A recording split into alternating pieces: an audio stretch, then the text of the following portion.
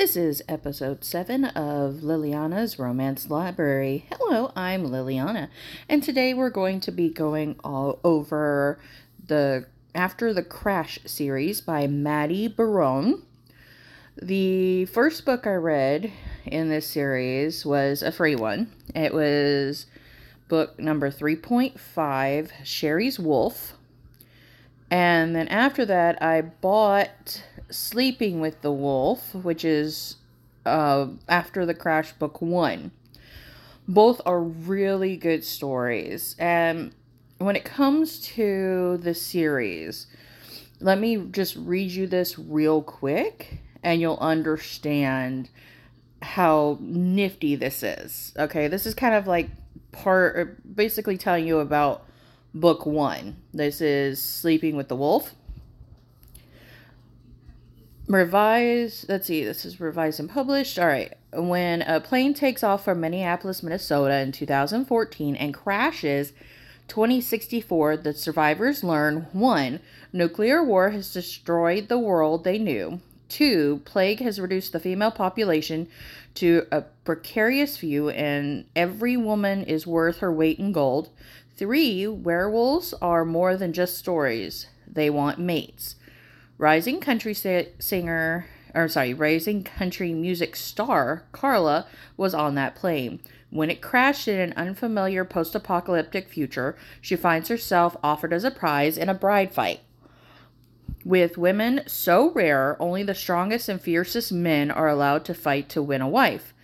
Alpha Wolf Tay knows Carla is his mate. Other men can try to beat him, but he will not fail to claim his mate. He wins the bride fight and takes her to his den, ready to give her everything, even his heart. Will Carla ever be ready to give him anything? The thing about this book, I know I was going to do Sherry's Wolf, but honestly, Sleeping with the Wolf it has a special place in my heart. The thing about it is, his wolf den is an old motel. And they do everything they can for her, including boiling water so she could take a hot shower. They run warmers so they don't have to worry about the cold, but they dig around and find an old stove to bring into the bedroom for her to have warmth in her room. And she starts making changes. They have no problem. It's just a bunch of guys, and they're all shifters, so they don't have a problem running around butt naked. But she's not used to that, so she makes them start wearing pants and shorts, and everyone helps with chores, so she makes sure to do stuff like that. And she's a singer, she plays guitar, so she entertains them, and she can hold her own. She is a feisty one. They get into or they're attacked by men who are trying to steal her in between the town where the bride fight took place and his territory, or where den, as they put it in this. And when someone grabs her, she starts wailing on them, kicking them with her cowgirl boots and everything. And everyone was expecting her to faint and just be this damsel in distress. And contrary to, Alpha Wolf Tay's expectations, she holds her own. And then, of course, that just really makes him proud because his mate's fighter. And another thing that they do to make her feel more comfortable is they bring out horses, and she's able to go horseback riding, and then, getting to know everyone, their family history, Tay's family history, what happened with his mom and his dad who were mates, how they became mates, what happened, how they were ostracized by his mother's family, how he has, I believe it's a niece who really wants to live with them, wants to be a part of their world, but her family doesn't want her to have anything to do with them. So they are, how they come together as a mated pair, how she becomes part of their pack, and how she brings it around and brings the community together. And okay, spoiler alert. You know, I always do a spoiler. I'm sorry. I can't help it when I'm talking about these, but she does a with a lot of security because he wants her to be absolutely safe. It took a lot of convincing for her to convince him to let her do this because he worries about her safety and someone trying to kidnap her. But she convinced him to allow her to do a performance, basically. And she wrote new songs, and she finds he has this guy bring guitars, and he purchases a guitar from him.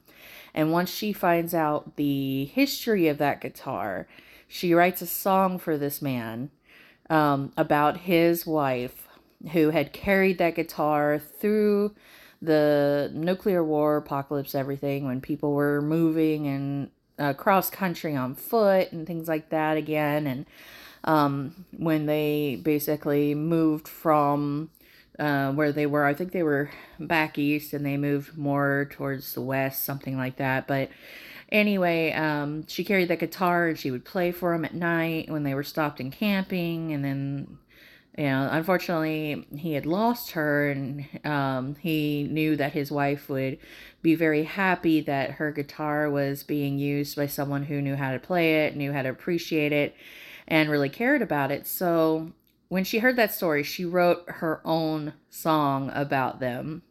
And it just touched this man's heart so much. It was wonderful. It touched the community. She wrote about her experiences and her just everything. And she wasn't the only woman at the bride fights. There was another woman there. And what happened was the plane crashed. And they didn't realize that so much time had happened. You know, nothing had happened to them. It's just all of a sudden the plane crashed. And back in 2014, everyone knows that the plane just vanished. Nobody knew what happened to it. Well, when it crashed, there was nobody around, so they saved as many people as possible. Some people couldn't be moved. So people volunteered and teamed up and went in different directions. And her and another girl walked and found a road and then followed the road and ended up finding a town or like a family farm or something like that. I can't remember exactly, but they took them to a town, and that's where the bride fights happened. And the leader of the town obviously didn't want everybody and didn't want bad blood or anything, but women were such a, you know, unusual commodity right now that they had to do something before there were riots and fights and brother against brother and people killing people over women. So that's why he put on the bride fights. Yes, it was against their will, but each woman got some people got to choose who they wanted to fight for.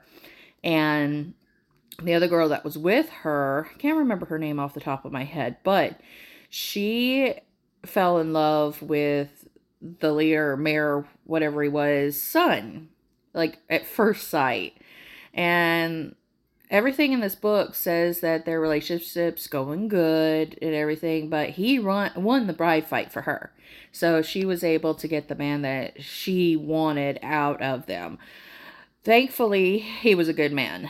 There's so many people that it could be a bad relationship, but there's nothing they could do about it. There were quite a few men that are like that in this time period, just like in all time periods. Things happen. But in this story, you know, Carla is watching the bride fights, and her eyes keep getting drawn to this one man, and so many others make gestures and make comments and try to say things, but he's very respectful, and Tay knows that he's gonna win, or he's gonna die trying, because there's absolutely no way he would be able to stand anyone else getting her. So it's rather neat. One thing about this series is it's basically follows the people from the plane crash and their interactions with these people in the future. In Sherry's Wolf, this is after the events of this first book. Obviously, it's quite a few books in, and it's kind of like a split off. And some of the survivors are living in a house together. Not, not of them are not married. They're not doing the bride fights and everything in this book. I think that was kind of shut down in a lot of ways, but they, this guy, I believe, was part of Tay's pack, and he was sent to go help the crash site, and he saved this one woman, and he knows she's his mate, and they've had this really close connection ever since they met, and she's just really scared of everything that's going on. She's living in this house with the other crash victims, trying to survive in a new world, basically, because it's not the world that they left. So they're having to find ways of coping. So people are bringing their skills of like crochet and sewing, of knitting, anything that they can do to make life easier on them, and try to become productive members of society, to protect themselves, to protect each other. And this guy, I can't remember his name. Let me get it pulled up real quick. But he is just absolutely devoted to her. It's Sherry Rowe is one of the survivors, and Jumping Stag, a Lakota wolf of the Lakota Wolf Clan. Let's see, it says, when the scary wolf turns into a gorgeous naked man and claims her as his mate, Sherry refuses him. But the word no isn't in a wolf's vocabulary when he has found his mate. Stag has spent 3 months being patient and gentle while he tries to persuade Sherry to accept him. But his patience has limits, and if gentle wooing doesn't work, Sherry will find out how far a wolf will go to claim his mate. This is a novella. It's very short, but it was really good, and that's what made me want to go on with this series. And the reason I've only read these 2 out of the series is just, quite frankly, Sherry's Wolf at the time was free. It's $2.99 now. Most of the books are $2.99 in the series. There's a couple of them that are $3.99. Some of the related books are different prices, in all honesty, but it's a really good series. It's definitely one that I would highly recommend that you look into. And if you enjoy like an Old West feel, but you still want the paranormal with the basically time travel and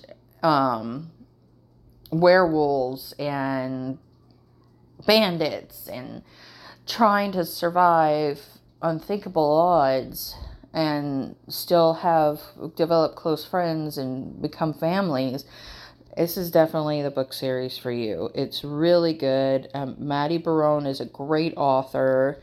It's definitely not something that I would hesitate buying the other books. Honestly, the other books, let's see, 1 through 7 of the books that aren't just associated, it would be only $20.94 plus tax for me to buy the rest of them. It's really cheap for 7 books. And then there's 2 other books. There's The Wolf's Oath and Wolf's Lady are the other 2 that are related to the series. Wolf's Oath is another, it's 3.25 and it's $2.99. And then Wolf's Lady is 6.5 and it's $2.99. So all in all, a very inexpensive series to get into, very good series. It really touches you. It really makes you think, what if this happened to me? What if this happened to the people I love? How would we, what if this happened to the world? Nuclear war is still a threat that could very well happen.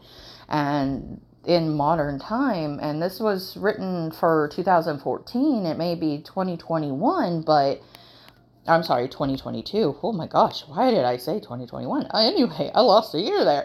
But it can happen. There is threats of it with things going on in the Ukraine and with Russia and everything. And people are still having to worry about it. And this really still touches home, even if you don't think of it as 2014 when this started. Think of it as 2022. What happens if you get on a plane and all of a sudden it vanishes and you crash land? How many years in the future? Everyone you know is dead or dying if they're not babies when you were alive. If they survive that long. I'm getting on a plane on Wednesday. It could easily vanish between here in the South where I am and California where I'm going. I'm only going to be there a week, but there is, 4 planes, 2 there, 2 back, where the plane could vanish, and that could happen to me. If you think about it, it definitely makes you think, what if?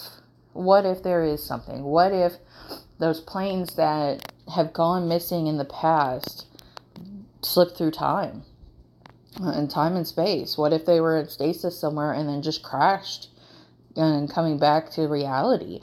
Or what if they jumped through a time hole that was just an anomaly somewhere out there? Now, I've flown back and forth to California off and on since I was a little kid. I don't think that's going to be an issue, honestly. But you really have to take in the physics of it. There are quantum physics. There are quantum realities that people who study physics, physicists, thank you, who think that there are holes in our world, holes in our time period where you could slip in and out of time, slip in and out of space. There are documented cases where planes have vanished and nobody was ever seen or heard from again. There were no transmissions, no trackers, no crashes, no bodies, nothing that could ever be found of it. So it's definitely a possibility. But then again, look at the Bermuda Triangle. So many things were going missing in the Bermuda Triangle. Some of it is still missing. Other things are obviously could very well have just crash landed and be lost at sea. And things like that happen. But the interesting thing about this story is she makes you think. She makes you feel. Any good storyteller is going to do that. They're going to make you think, what if? They're going to make you feel it. They're going to say, hey, if this happens, what would you do? I know what I'd do. I'd fight tooth and nail. Bring it on. I'm going to end up away from my home, away from the people I love. My husband, everybody's passed away and I'm still here. Oh, you better believe I'm going to fight. Nobody's going to take control of me.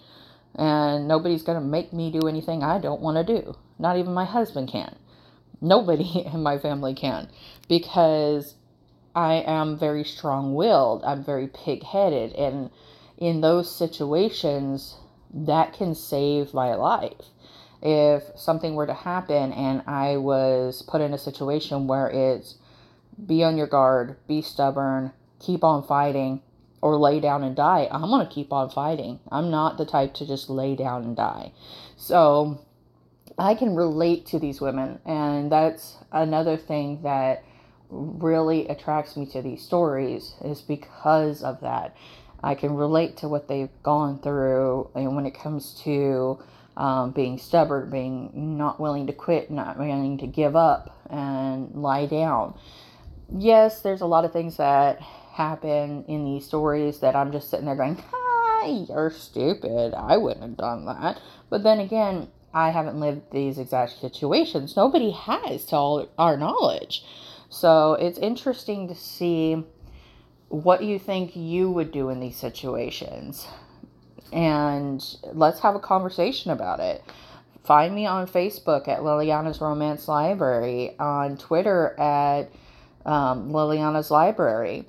You can find me on Patreon, Liliana's Library, there as well. Like, follow, subscribe. Let's talk about it. Let's bring the community together and see what you would do in this situation. If you were to get on a plane and it crashed and you were suddenly in the future, what would you do? How would you react? Have you read these stories? Would you be interested in reading these stories? Let me know.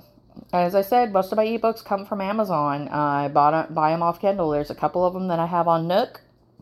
If I get a gift card from Barnes & Noble, I don't like the closest Barnes & Noble store, so I buy Nook books and have the app downloaded on my phone.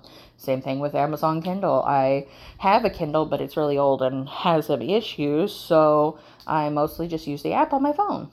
And that's how I read a lot of my ebooks. I have paperback books by the thousands, and sometimes you just gotta change it up. Sometimes you don't have a book with you. It's not convenient to take a book, so you have pretty much all of us have our phones on us 24/7 now. So we can take that, we can have it downloaded on our phone, read it even offline, things like that. I can read on the plane if I don't want to pull my book out. Trust me, I'm taking 2 books on the plane just for the plane right there. I'm a slow reader. That's not gonna happen. I'll be lucky to read one of them in the entire time I'm flying there. While I'm there and coming back, I might get halfway considering what I'm flying out there for. I'm a very slow reader, but once I'm engaged, that's it. I'm done. A lot of my ebooks, depending on how long they are, some of them I can read in less than 24 hours. So those are really nice. And then, of course, I want the next one and the next one. So tell me if you're like that. Do you feel that way about books? Is ebooks easier for you because you can just instant gratification? You can get them cheaper than paperbacks in a lot of ways. A lot of times, would you prefer the paper copy and you want to feel the book? You want to smell the paper, the print, feel the texture of it. Old books, you can smell them, and they have that scent to them. I'm highly allergic to dust, but I love the smell of it, and it just messes my allergies up constantly, every single time. But I love old books and old tomes and want to get my hands on some ancient ones. And so, and what do you feel? What is best format for you? And of course, I'll go back to other series like the Dark series with the Carpathians. I'll go back to Anna Adler's with the aliens. I just want to move it around a little bit so that nobody gets bored. Anyway, remember, like, comment, subscribe, and I'll talk to you next week. Bye!